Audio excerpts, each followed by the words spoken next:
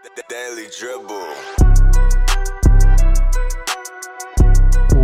Welcome back to the Daily Dribble podcast, guys. As always, I'm your host, Nick Zammit, here back with our NBL focus show for another week. And what a ripping week it's been.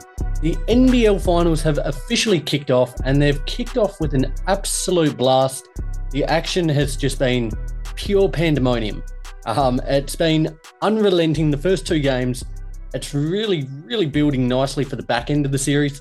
I'm pumped, to say the least. Certainly excited to share with you what has gone down over the course of the last couple of days, as well as recapping all the notable news from around the league. Before we get into it, though, guys, a big shout out to both Stadium Scene and The Cover, two tremendous networks continuing to support us and other content creators across the US, across Australia. So very appreciative of all their continued hard work and support of us. Let's get into it. Odds and ends, starting with the news that Nick Marshall has re-signed with the Adelaide 36ers on a 3-year deal. In his second year in the league, he doubled his minutes, which it did. It absolutely coincided with him doubling his output. On 11 minutes a game this season, he averaged 4.5 points, 1 rebound, 1 assist. They'll certainly be hoping Adelaide, just trying to build a little bit of stability. We've mentioned this about numerous teams over the course of the last couple of weeks. But with a little bit of stability, hopefully increased development and game time, they'll continue to get more out of him. Showed real flashes this year, and for a guy entering his third year, kind of looks poised to take that next step into a really solid contributor for this team. Really exciting news coming out just the other day. The Cairns Taipans have re-signed reigning Coach of the Year, Adam Ford, on a 2-year deal. Now, Cairns were just tremendous this year, absolutely phenomenal. I use the analogy, as I said, about the Cavs last year. They were kind of my token team. Outside of going for the Jack Jumpers, they were the team I wanted to see do really well. And just given the brand of basketball they played, it was fast. It was really high offense. Just a really exciting brand of basketball to watch. They fell in Game 3 to the Sydney Kings in the semi-final series, but certainly expect them to be in and around the mix again next season. And as I said, reigning Coach of the Year, locking up Ford for a following couple of seasons. Tremendous bit of business for him and the franchise. And hopefully that can help them continue to build, because it's, their trajectory at the minute, it's just going straight upwards. And having Ford at the helm, I think will do nothing but aid in that. Here we go. Here's a bit of news for you guys. Hot off the press as of today, only a few hours ago.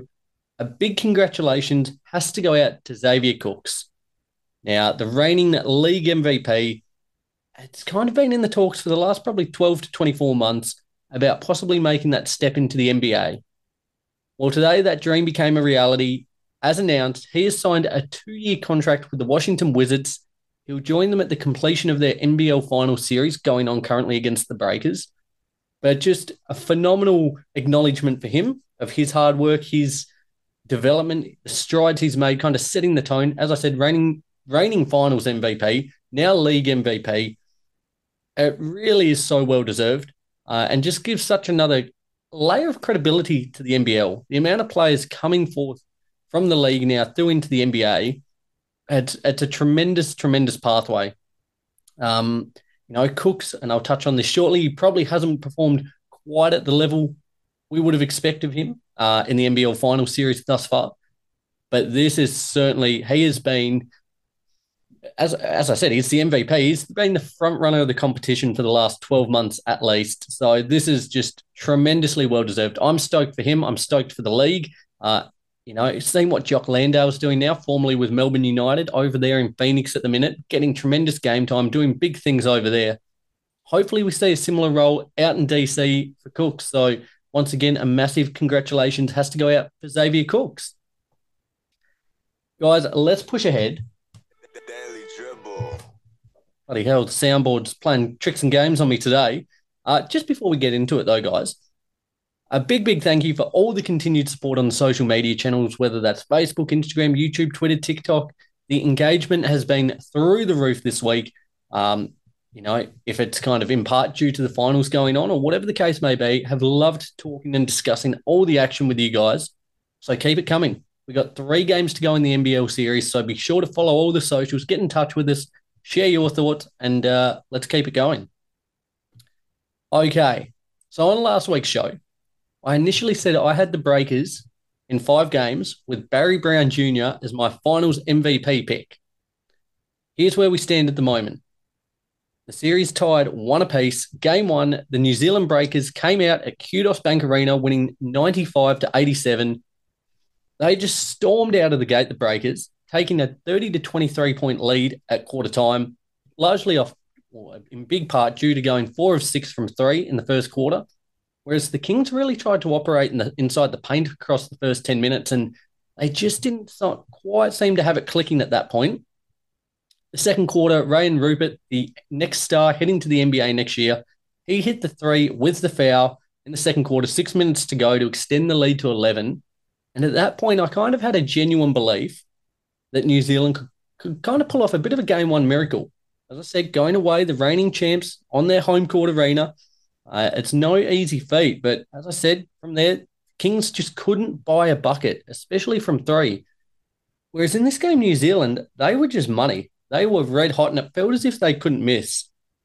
After going down by as many as 14 with 4 minutes to go in that second quarter, though, the Kings started to click into gear. They got it back to within 7 before the Breakers were able to stretch it to 14. Kawhi 3, though, right on the buzzer, helped kind of reduce the arrears to 11, going in 54-43 in favour of the Breakers. Coming out at halftime, the Breakers just continued to stretch it out to back again by 14 points in the third quarter. Yet early fouls really hindered New Zealand, and the Kings took full advantage of that, really operating more aggressively at the free throw line. And off the back of some really good defense and even better offense, they stormed back into it within 6 points with 5 minutes to go in the quarter. And you kind of felt the crowd get into it more. The momentum started to shift. Everything was kind of heading their way. The Kings even got it a little bit closer, though. They got to within 2 points with a couple of minutes to go before the Breakers kind of withstood that barrage and got it out to a 6-point lead heading into the last quarter, 76-70. Now, as I said, my finals MVP pick, Barry Brown Jr., he started the game incredibly slowly. Actually, not only started, the first 3 quarters were incredibly slow for him, but starting that fourth quarter, he just went bananas, all out attack mode. Likewise, on the opposite end, it was really Barry Brown Jr. versus Jordan Hunter for the Kings. He was the main catalyst for their comeback at the start of the fourth. He hit a 3, got an end 1, was absolutely massive. And for a player who probably doesn't get the, I guess the news, the headlines or the probably applause he deserves in a team full of stars, he really stood up when it mattered most. Just under 5 minutes to go in the bowl game, Derek Walton Jr. went down hard. And at that point, he really looked in quite some severe pain. It wasn't kind of known what the issue was at that point in time. Later on, finding out that it was a severe quadricep cramp. Now, it just speaks to what a high-intensity game it was. Likewise, at that same point, Derek Pardon, he was really battling with cramp as well. Hence, get the pickle juice out. I've played sport, a lot of sport. Never suffered with cramp too often. Only had it once or twice, but that seems to be the main go-to kind of concoction to fix things, the pickle juice. So if anyone's ever tried it, I would love to hear from you guys what it actually tastes like. I can't say I'm a huge fan of pickles, but especially if you're from a sporting sense, if you've had cramp in the past and they've got you on the pickle juice, I'd love to hear if it works or not. From that point, though, Walton couldn't come back. Pardon tried to come back on for a moment, but he was no good either. Went back and forth down the stretch before New Zealand were able to pull away to clinch a big 95-87 win on the road.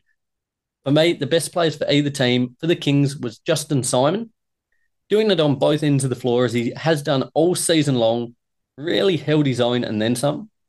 Finished the game with 18 points, 6 rebounds, 3 blocks, went 8 of 11, should I say, from the field. Just tremendous. A really, really well-rounded game from him. On the opposite end for the Breakers, William McDowell-White was just phenomenal. Absolutely phenomenal. And I don't use that word lightly. No, that's not true. I do use it lightly. I use it quite frequently.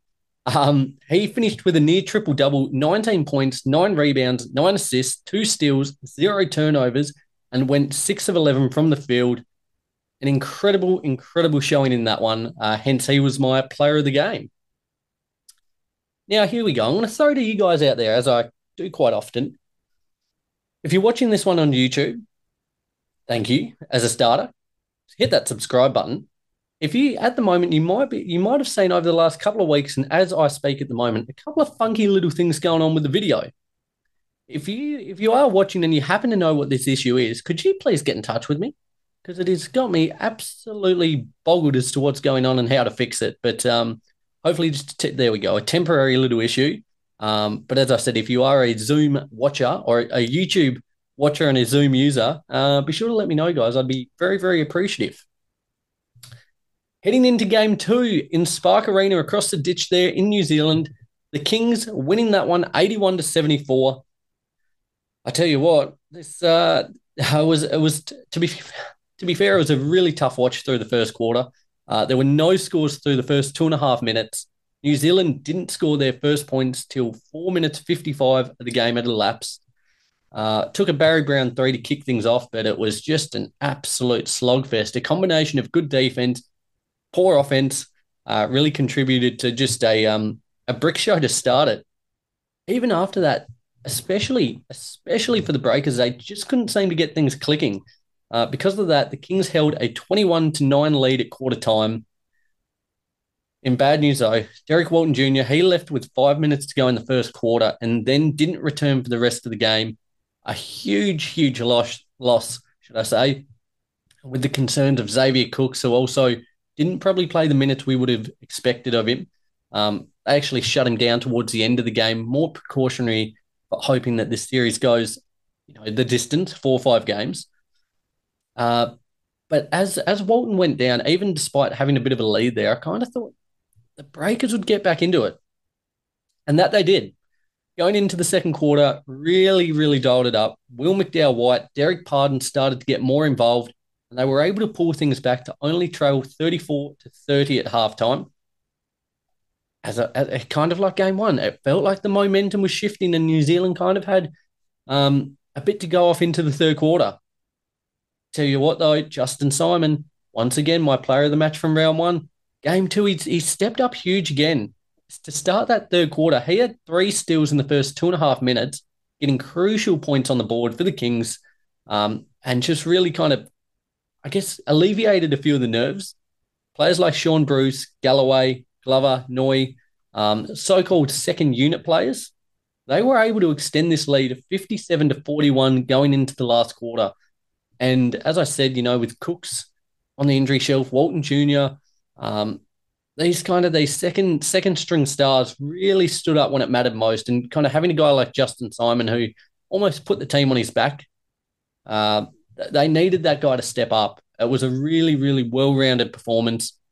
New Zealand tried to fight back in the fourth quarter. Wasn't meant to be. The Kings clutched up on the road to win 81-74 in this one. For me, the best players from this particular game for the Breakers, no one really stood out. I'm gonna go Isaiah Liafa, partly because I'm a big fan of his work. But he finished with 14 points, 3 rebounds, 3 assists on 4 of 8 shooting. For the Kings, it's once again doing the double up here. Justin Simon, he finished with 12 points, 9 rebounds, 6 steals, but was really just setting the tone as he did in game 1, both ends of the floor, especially to start that third. As I said, momentum was starting to swing at that point. New Zealand on their home floor, down by 4. A couple of heavy hitters out for the Kings. The stage was set. Everything was in their hands to go up 2-zip in this series, but Simon had other plans. So very, very well done from him. Looking ahead, though, who wins it from here? Game 1 and 2 in the books. I said the Breakers in 5 to begin the series. I'm going to stick with it. You got to stick with your gut. 1 apiece. Across 5 games between these 2 teams this season, the road team has won every single encounter. Now, that's a stat that favours the Breakers. As I said, the Kings have got, if it does go the distance, the Kings have 2 home games remaining and the Breakers have 1. Based on previous records, this should favour the Breakers. So I'm going to stick with them in 5.